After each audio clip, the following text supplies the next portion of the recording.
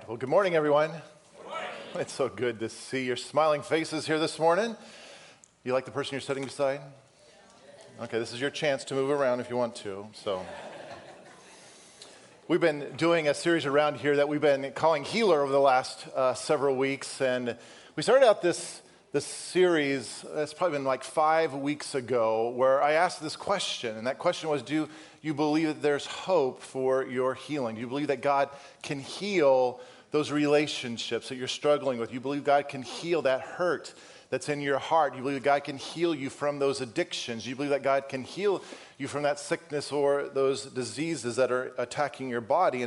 And the writer of Hebrews says in Hebrews chapter 11, verse 1, he says, "Now faith is the substance of things hoped for, the evidence of things not seen." I said this last week that my goal here as we're going through this series is to build evidence in your heart and in your mind that God truly is healer, that he wants to heal you, and he is working in your life and wants to work in your life to bring healing in every aspect of your life. And so I want to encourage you, as you're traveling and still trying to get all your vacations in and all the kind of busyness at the end of the summer and those types of things, I want to encourage you, if you miss any of this series, to go online and listen to the messages. Because again, each one, I'm hoping to build evidence in your heart and your mind that God truly is who he says he is, specifically speaking, that he is healer. As well, we passed out these healer cards right at the beginning. We asked you to take a step of faith and describe what area in your life do you need healing. And so we've been collecting these every week. And so if you didn't get one of these, and if you want to,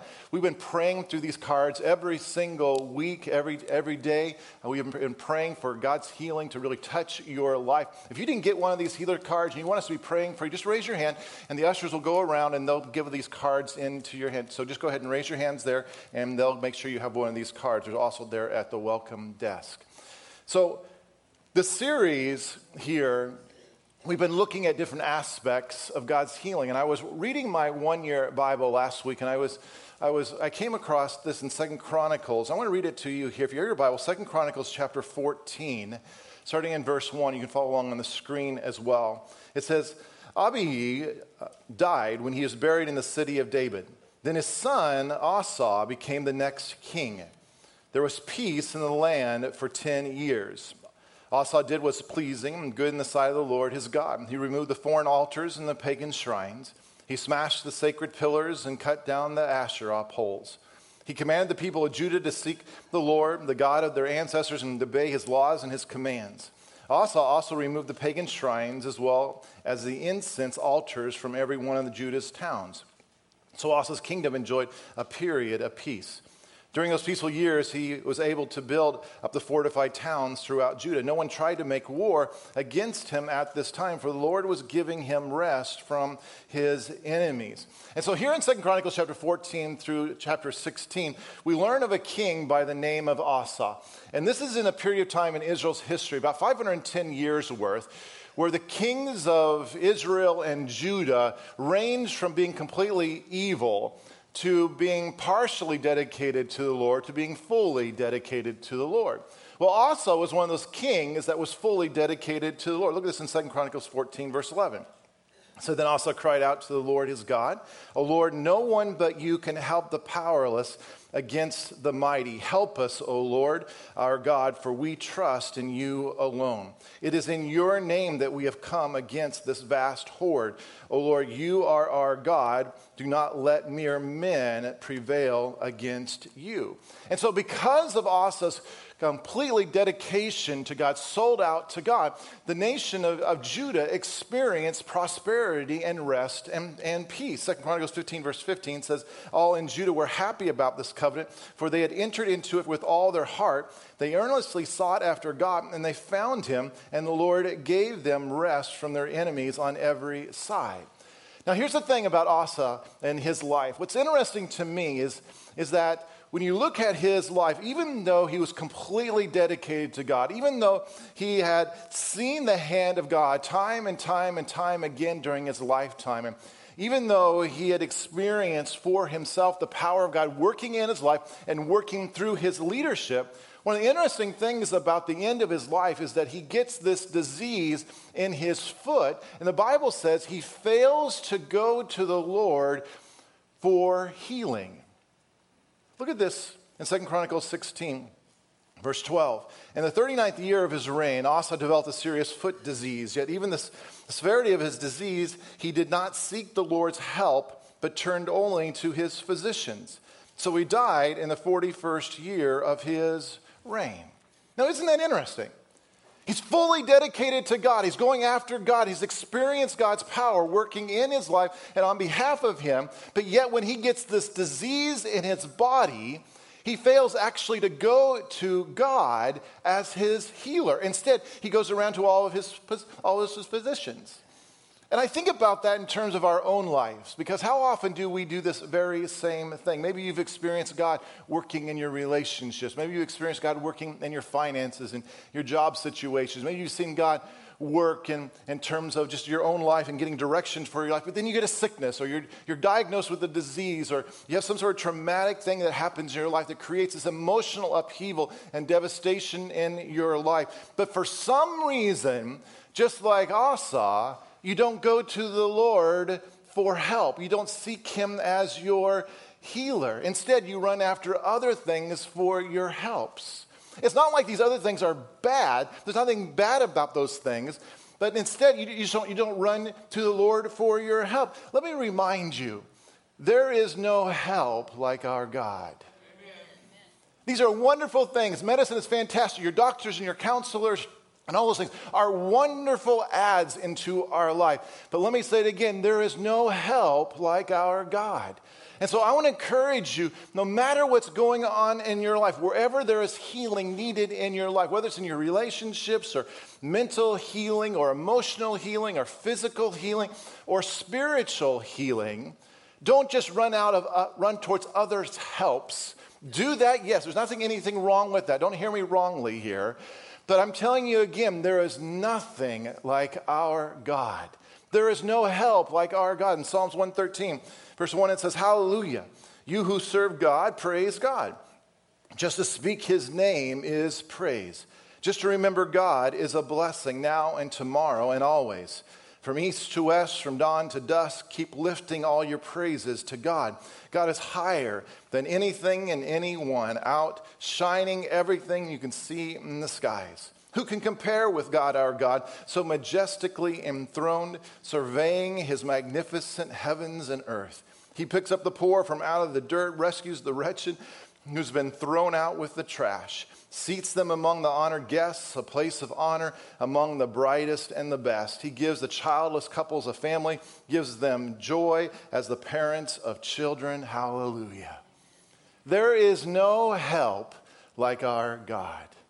And I want that just to kind of deposit in your soul, because it's interesting that you may seek God for some things, but inadvertently, for whatever reason, we don't seek him for these other issues in our life. As I've been praying through all these cards over these past weeks, one of the things that I've been noticing as I've been praying through the different things that are going on in your life is the number of cards that listed emotional hurt as an area where healing is needed. Whether healing from a loss of a loved one, or healing from negative and destructive words that have been spoken over you, healing from past hurts and rejections, healing from destructive relationships in your life, healing from past tragedies. Over and over and over, as I have been praying through these cards that you've been turning in, so many of us have experienced these emotional upheavals as life has kind of played its cards on us, and we've experienced different hurt and pain inside of our lives. Any of you ever hear the song, "This Ain't Nothing" by Craig Morgan? Any of you, any country western fans out there? The song talks about an elderly man whose home in Birmingham, Alabama was destroyed by a tornado. And in the song, a young reporter comes to him asking him about this and how he feels about the loss of his house. And the song goes on and describes how he responds. I won't sing it to you here this morning, but here are the words.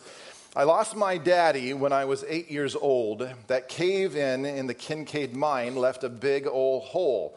And I lost my baby brother, my best friend, and my left hand in a no-win situation in a place called Vietnam. And last year I watched my loving wife of 50 years waste away and die. And I held her hand until her heart of gold stopped pumping. So this ain't nothing. When you think about it, the music industry has made millions and millions and millions and millions of dollars on this whole theme of a broken heart, right? I mean, think about, you could probably come up with a bunch of songs that talk about it. And the reason is because we can all identify it. If you've lived here any time here on planet Earth, you've experienced something that's caused devastation to your own heart, has caused emotional pain. And so when you receive a traumatic blow in your life, two possibilities immediately present themselves for every single one of us. No matter what you've experienced, when emotional pain happens to you, two possibilities present themselves. The first possibility is what I call an evil infection. An evil infection. Think about it this way. When you have a physical wound, one of the greatest concerns that your doctors and nurses and caretakers are watching for is that of an infection, right?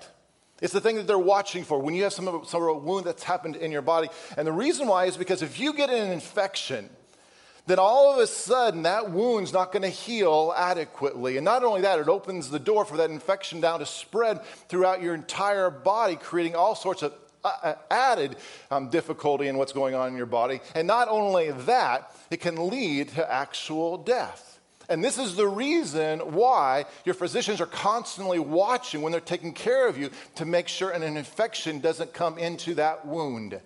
When you think about it, it's very similar to what happens to us when we have an emotional wound inside of us. Because when you have an emotional wound, the devil loves to try to come in and weasel his way into your life to deposit harmful bacteria into that emotional wound in order to create an evil infection that will spread it through your life and ultimately take over you and even destroy your life. And so he loves to throw these contaminants into our lives, things like bitterness and anger and unforgiveness, doubt, worry, anxiety, fear, a sense of hopelessness. He loves to throw those things into that emotional wound that's happened to you. You didn't necessarily have control over it. It wasn't something you chose, but some people in your life or situation in your life created this emotional wound. And then what he does, he loves to throw these things into that emotional wound to try to make them fester, to try to create an infection that will now spread throughout your entire life. Probably the number one contaminant that the devil will try to use to create an evil infection in that emotional wound is to get you to turn away from God. This is probably the number one thing, his number one objective is that in the midst of that emotional pain, that emotional hurt that's happened to you, those things that have been done to you, he's going to try to get you to turn away from God. And so he'll start whispering lies into your head. And maybe even this morning, you have these lies that are swirling around you. Let me share some of these. Maybe you can relate to this. Here's one. If God really loved you, he wouldn't have allowed this to happen to you. You heard that thought before? You heard those words spoken to you before? It's a lie from the devil that's trying to create an infection in that hurt in your life. Here's another one.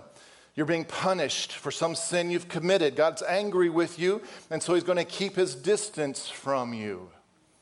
Heard that thought before? It's a lie from the devil that's trying to get you stuck in whatever hurt that's happening to you. Here's another one. You can't trust God any longer. He's betrayed you. You stood upon God's promises, but God never came through for you. God has given up on you, so why even try? Heard that thought before?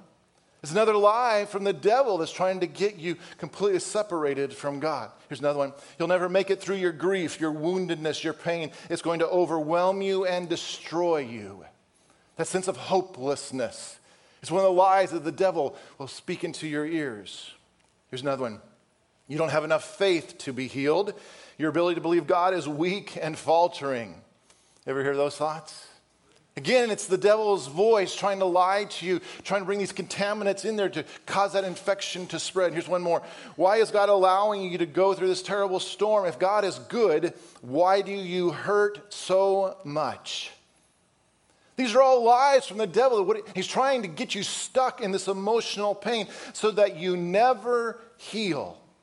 And so he'll use these contaminants to keep you stuck in that emotional wound. There is always this happening, when something happens to you, when some sort of traumatic things happens to you, when people say things or do things that all of a sudden shakes your world to the core and causes this dark storm of night in your soul, this is where the devil immediately wants to try to create this evil infection that will spread through you. Not only you, will spread to those who are close around you. If you have kids, to spread and infect your kids, to spread and infect your marriage, spread and infect those friends around you. This is what the devil wants to do when that happens in your life.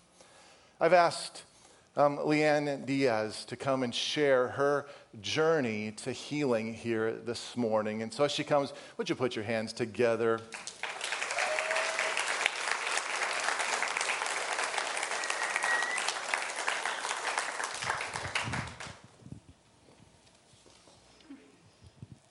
I appreciate your clapping. This never gets easier at all, and sometimes no amount of antiperspirant helps. So I'm shaking.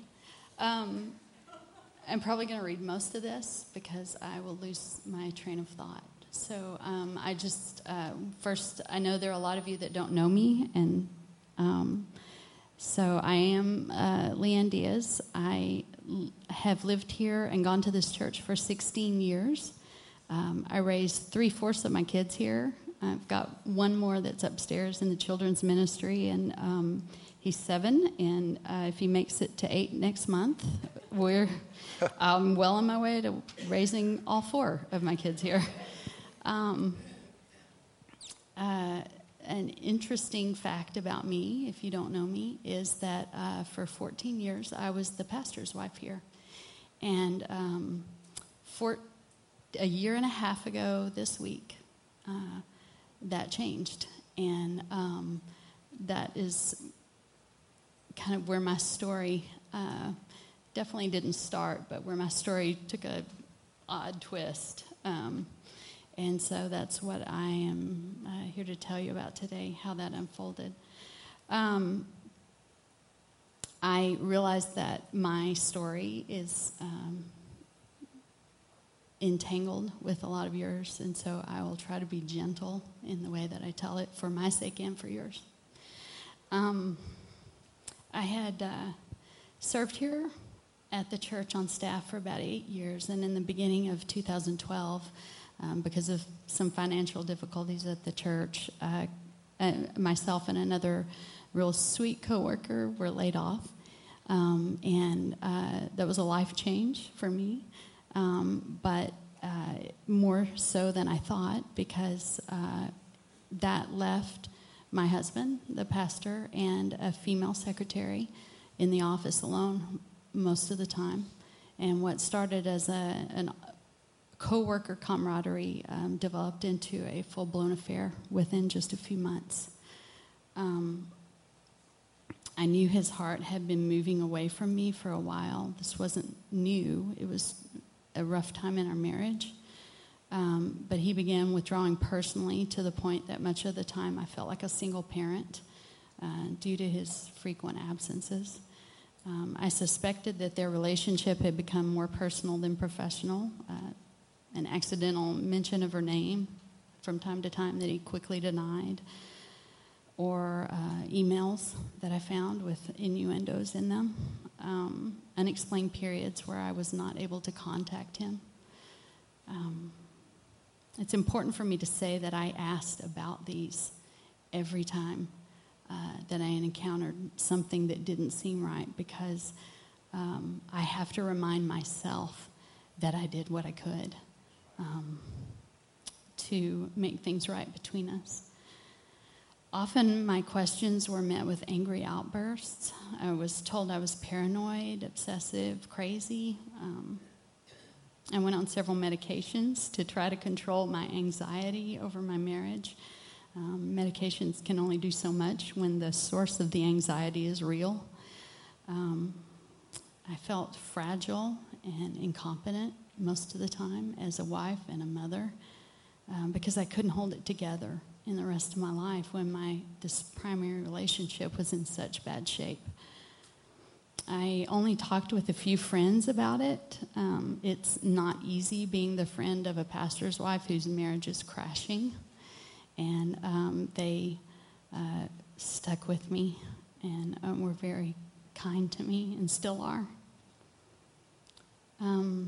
I was on one friend's couch crying over my marriage on the day of their first trip together as a couple. There were vacations that they took, and I remember knowing that she was with him when he sent me a picture of himself on one trip. Many times I suspected and confronted until the confusion and the twisting of facts became routine, and it was normal for me to feel worn down and despised and hopeless. For several years, he had been living what I called the single guy life, buying whatever he wanted in spite of my concern over finances, but then it escalated. He made several big purchases and told me that a stock he had invested in finally paid off, and that was where the money was coming from. I found out about lots of other things, and I would confront him or confront both of them at different times.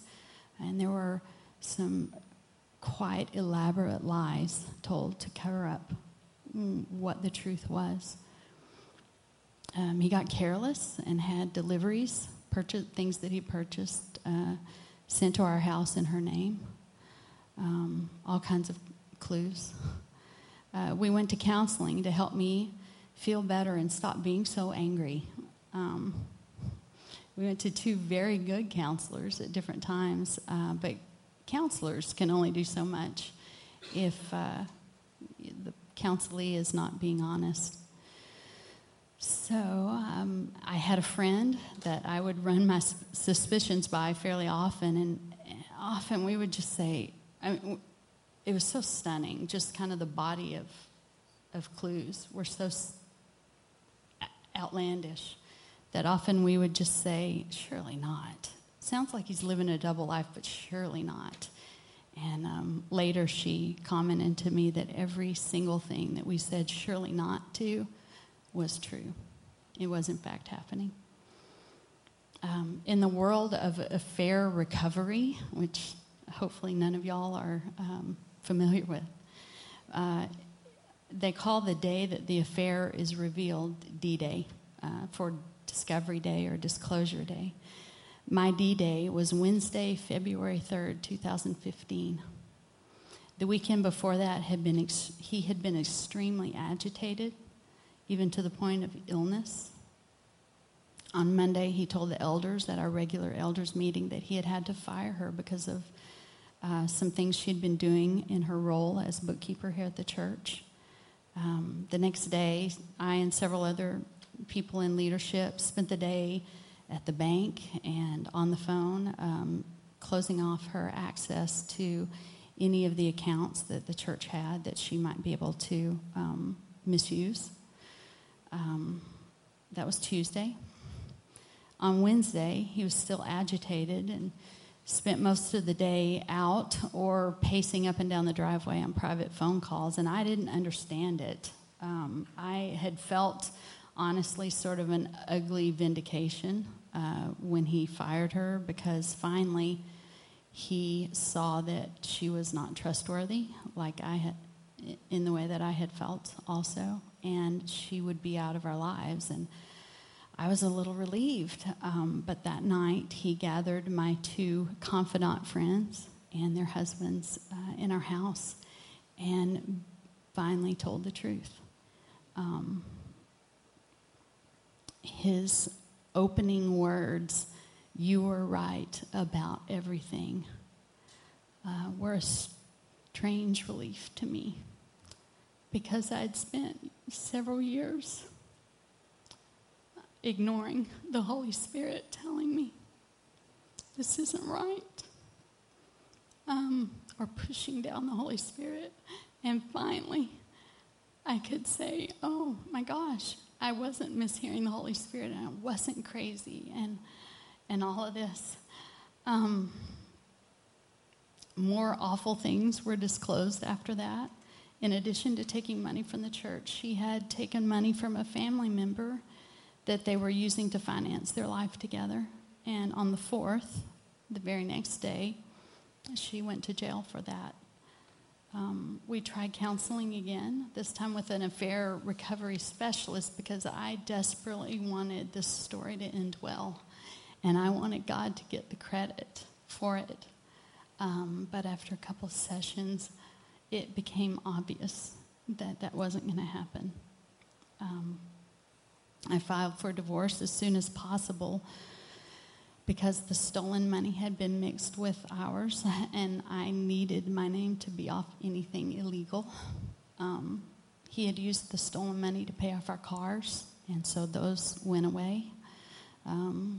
We returned them to her family because they were the rightful owners. We had some money in savings, but that was lost in the stock market, I believe. I'm not sure about that. And he had replaced it with some of the stolen money. So that went away too. In the end, we cashed out his small retirement and split it in two, and that was our divorce settlement. While I absolutely believe that God loves marriage and families and hates divorce, I'm pretty sure that it's the volumes of selfishness that leads up to a divorce situation that he despises, not necessarily the filing of papers in a courthouse. It's not easy detangling 26 years of marriage and starting over.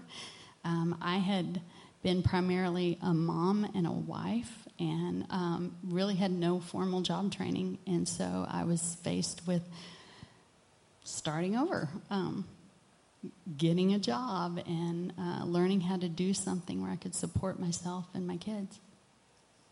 Here's the good part. Jesus, period. Jesus.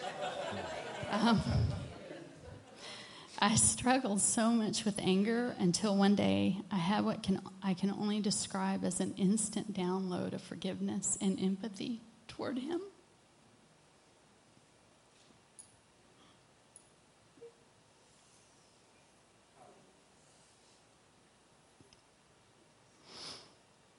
It still doesn't make sense to me, and I can't explain it, but it happened. I knew my heart couldn't hold the kind of anger that I had every right to feel, that it wouldn't undo me to carry that much anger. And so all I had toward him was kindness, and I'm so glad, because acting out of anger would have made it so much worse. I hung on to verses like Micah 7:7. In the Message, it says, I'm not giving up. It's like I will not give up. I'm sticking around to see what God will do. And a lot of times I would say that out loud, and a lot of times I would end up by saying, God, you got to do something, because I'm all out. I got nothing. Early on, a friend to me said, Jesus is all you need. And I remember thinking, that's easy to say when he's not all you have. But I decided not to fight my state of being totally broken and totally in need of help. I didn't have the energy or the emotional resources to fight how desperate I was. I began to take the attitude of anyone that said they were praying for me, I'll take it. Yes, any time anyone, like Alan did this morning, had us just hold our hands out to receive whatever it is God has for us, I'll do it. I need it. I'll take it, whatever it is. Yes, I needed Jesus, but I needed Jesus with hands and feet to scoop me off the floor because I couldn't get out of the fetal position. I needed Jesus with words to tell me that I had worth, because everything that mattered to me had been horribly devalued. I needed Jesus with a kind face because I feared I wasn't welcome. Thank you. Yeah, I wasn't welcome any longer in my church family after the destruction my husband had caused. I needed Jesus to invite me back into community in the body of Christ. Y'all, I had refused to take communion here for a year because she had prepared it, and I felt it was tainted, and so I wouldn't do it. And I needed community badly. And I needed Jesus to hold my hand and teach me what a healthy relationship looks like by undoing the lies that I had lived with and speaking truth and kindness to me. I wish I could say, but it was pretty. It was not. This is mild compared to what most of it looked like. A lot of crying, a lot of not having words for it. I made a lot of mistakes, but Jesus showed up in 100 different ways every day. If you look for him, he will. A friend came over and read scripture over me until I could sit upright. It was that bad. I couldn't even sit up. And she read scripture over me for hours until I could sit upright and eventually stand and get off the floor. Others very gently reminded me this wasn't a bad dream. It was reality, and helped me put one foot in front of the other to do the hard things I knew I had to do. Friends welcomed me every time I had the courage to show up at church. That was really painful for a long time because there were so many triggers just being in this building. And then after a while, it just wasn't painful anymore. It was home and it was family. And I walked down the aisle with my head held high and received communion from friends, communion and blessings from friends here at this church. My favorite part right now is that a sweet man who is unfailingly kind to me and to my kids became my husband a few weeks ago. And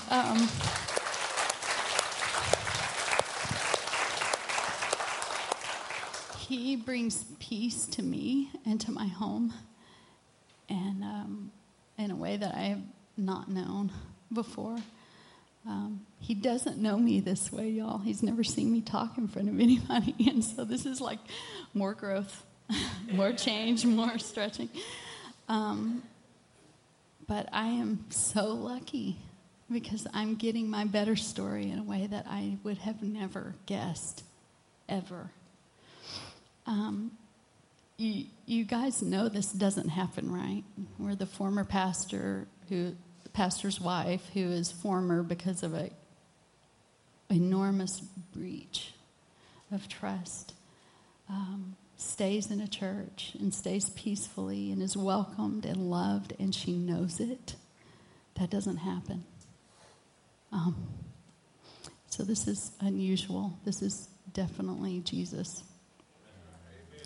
When Russ started this series on healing, he started it by talking about Lazarus, and I had to go tell him right away, this is my favorite story about healing because of the very last verse. And the very last verse says, the dead man came out, his hands and feet wrapped with strips of linen and a cloth around his face. And Jesus said to them, take off the grave clothes and let him go. Jesus allowed Lazarus' friends to participate in his healing by unwrapping his bindings until his freedom was complete. That's how my healing is happening. It isn't by no means complete. I still have waves of anger and sadness. Few signs of forgiveness toward her.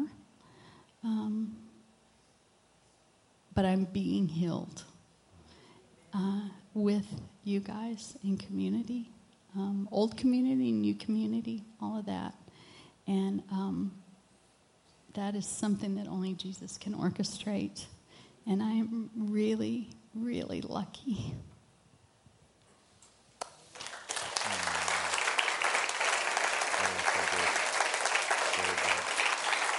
Yeah, come on, you guys.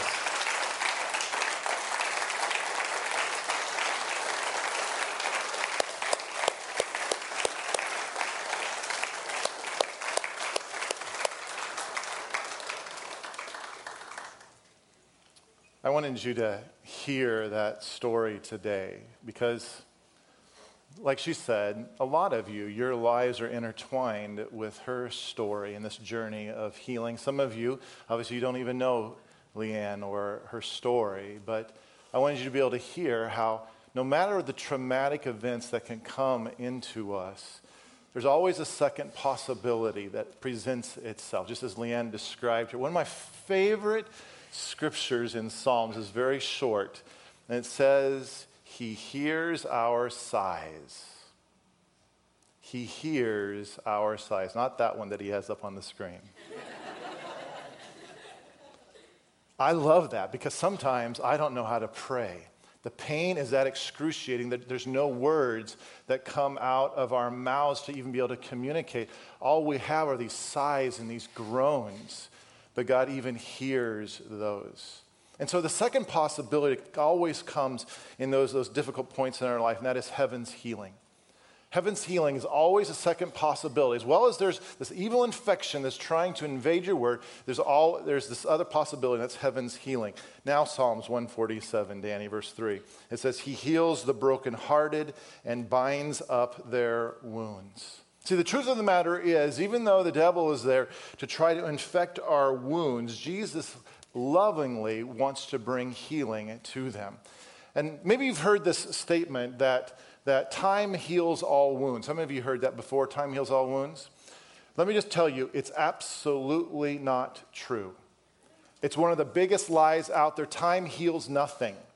Time can make you numb, but it heals absolutely nothing. I've ministered to people who are 90 years old that had something traumatic happen when they were 10 years old. And at 90 years old, they're still experiencing the excruciating pain that they felt when they were 10 years old. Time will not heal your wounds. Only God can bring healing to your wounds. And so many of us, we get stuck in this healing process because we're waiting for enough time to go by for us to be healed. When all the while, God wants to heal you now. He wants to bring healing to your heart now. Listen, if you're going through a dark season of your soul at this moment where there is that type of excruciating pain and hurt and bitterness and anger that's going on inside of you, you need to really know God loves you. He's right near the broken heart. He's right near you. And if you'll allow him to, he'll bring healing to those wounds in your heart that are consuming your emotions, that are consuming your thoughts and controlling how you live. I said this last week that one of the most important lessons in life, I think, in our journey with God is to learn how to walk with him instead of work against him. We always have a choice. But let me just say, life gets really difficult when you start working against God. But if you can learn how to work with God in the process of what's happening in your life, boy, things happen much quicker and much easier. And when it comes to God bringing healing inside of your heart, inside of your soul, the number one thing that you need to be able to do is to let go of that person who's created that much damage in your soul. To let go of them and then to release them into God's hands. Because here's what we end up doing. When somebody does something painful to you and that hurt consumes your soul, what we end up doing is that we hold on to the judgment that says they're wrong. What they've done is wrong. And we take up the position of being judge and jury. And here's the thing, you may be absolutely right. that what they have done to you is wrong. They are guilty of this wrong. But here's the thing you have to understand. God never created us with the ability to hold on to that judgment in our soul. Only God can do that. Only God can be judge. And if you continue to hold on to that judgment and that resentment, and you hold on to that guilty verdict inside of you, it will eat you up and it will destroy your life. And time will never heal that. That's why the number one thing you need to be able to do is to let go of that person and to release them back to God. Because inadvertently what we're saying is, God, I've got this taken care of. They're guilty. You don't need to judge them. They're guilty. And so I'll hold that judgment for you. Inadvertently, that's what we're doing. And so when we do that, what we're saying is, God, you don't have to deal with this. And so we're pushing God out of the situation to actually bring judgment on that person and to bring healing to your soul. We end up standing in the way of our own healing. That's why the number one thing we need to be able to do to work with God, let go of that person and release them then into the hands of God. Every time you have some sort of life trauma, one of these two things will always happen. Either you will allow the enemy to infiltrate that wound and to create all these contaminants that will prolong that infection, or you'll run into your divine physician who has more than enough in all of his pharmacies to bring healing to your soul. The choice is ours. You always have these two possibilities, but the choice becomes yours. And so today, I want to ask you to take another step of faith. We started out this series. I asked you to take a step of faith. I didn't know whether or not you believe God is healer or not, but I asked you just to take a step of faith. If God really does heal, then where do you need healing? I want to ask you to take another step of faith. When you came in this morning, you should have received one of these. And on the back it says, I release the hurt and pain that you, with a blank, caused me. If you didn't get one of these, I want to ask you just to raise your hand, because I want you to do something with this. Did everybody get one of these? If you didn't get one, raise your hand. The ushers will put one of these in your hand. So up front here, guys, if you would, help.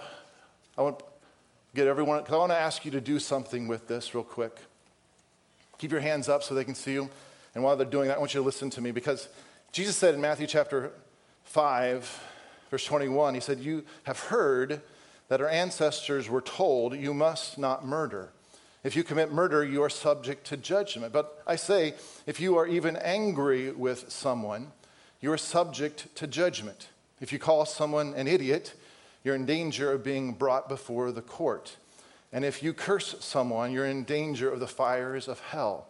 So if you're presenting a sacrifice at the altar in the temple, and you suddenly remember that someone has something against you, leave your sacrifice there at the altar. Go and be reconciled to that person. Then come and offer your sacrifice to God. You know, I'm very aware that just talking about emotional healing this morning may have stirred up a whole bunch of negative emotions in your own heart.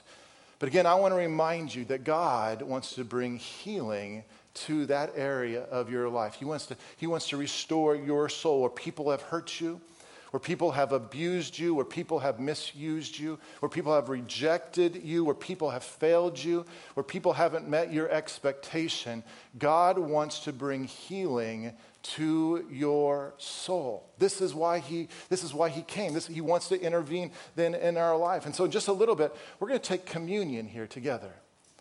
But before we take communion, before you come to the altar, I want to ask you to take a step of faith. And I want you to look at your card. And when you think of the people in your life, this is the easiest way to do it. When you think of the people in your life, when you think of their name, when you see their picture in your heart and in your head, if there's negative things that come up, that means you're holding on to that. Hurt, anger, bitterness, resentment, fear. When you look at those negative emotions, when you think of that person, that means you're holding on to them. And so I want to ask you to take a step of faith. I want to ask you just to put that person's name on this piece of paper there. You may have a list of people, actually.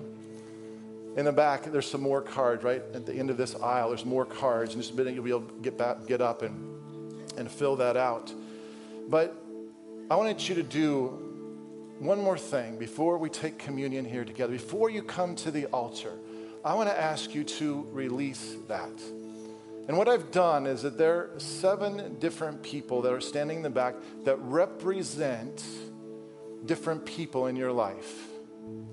And so depending upon the name of the person that you, and how they are related somehow to you in your life, I want to ask you to take this card and as a step of faith, an action point to actually release, to let go. That's what you're doing. I'm letting that person go. God, I'm releasing that person in. Before I come and take communion, I'm letting that go. So in the back, there's a person, there's a sign on there that says spouse. For those of you who are married, maybe that's the person that you need to release here this morning. You need to let go and put them into God's hand. For the others of you, it's a relative, a parent, a child that's created hurt in your soul. And this morning, you need to release and let go. Go to that person. For some of you, it's a stranger. Somebody, maybe it's just a casual acquaintance, a drunk driver that altered your life. You don't even really know the person, but yet it's created so much damage in your soul. For others of you, it's in the work situation, a boss, a coworker that's created that hurt. You can take that to that person. For some of you, it's a coach, a teacher who said things or violated you in some sort of way. You can go to that person. For others of you, it's a pastor. It's somebody in church leadership that's done damage, that has said something or done something that's created hurt and pain in your life. For others of you, it's a friend. One of your friends, you call this person a friend, but they've created so much damage and hurt in your life. And so what I want you to do is put that person's name. Like I said, there's more right in the back. You can get more, fill these out. And then what I want to ask you to do is that we usually do a little bit more organized communion, but I want you to do it, and just as Jesus described, before you come to the altar, release and let go. Take your card, put it, nobody's going to read these, nobody's going to do anything with these, so these are going nowhere. Take it and find one of those 7 categories of people. And as you're doing it, you say, God, I release this person into your hands. I let go of this person that's created this pain. And then when you're done, come forward and then take communion. Because Jesus said it's through his stripes we are healed. And when you release, when you let go, now God can come and create healing to your soul. Just get out of the way. Get out of the way so God can heal your soul. Time's not going to heal it. Only God can do that. Everybody understand? Let's take these steps of faith. Let's do this here together.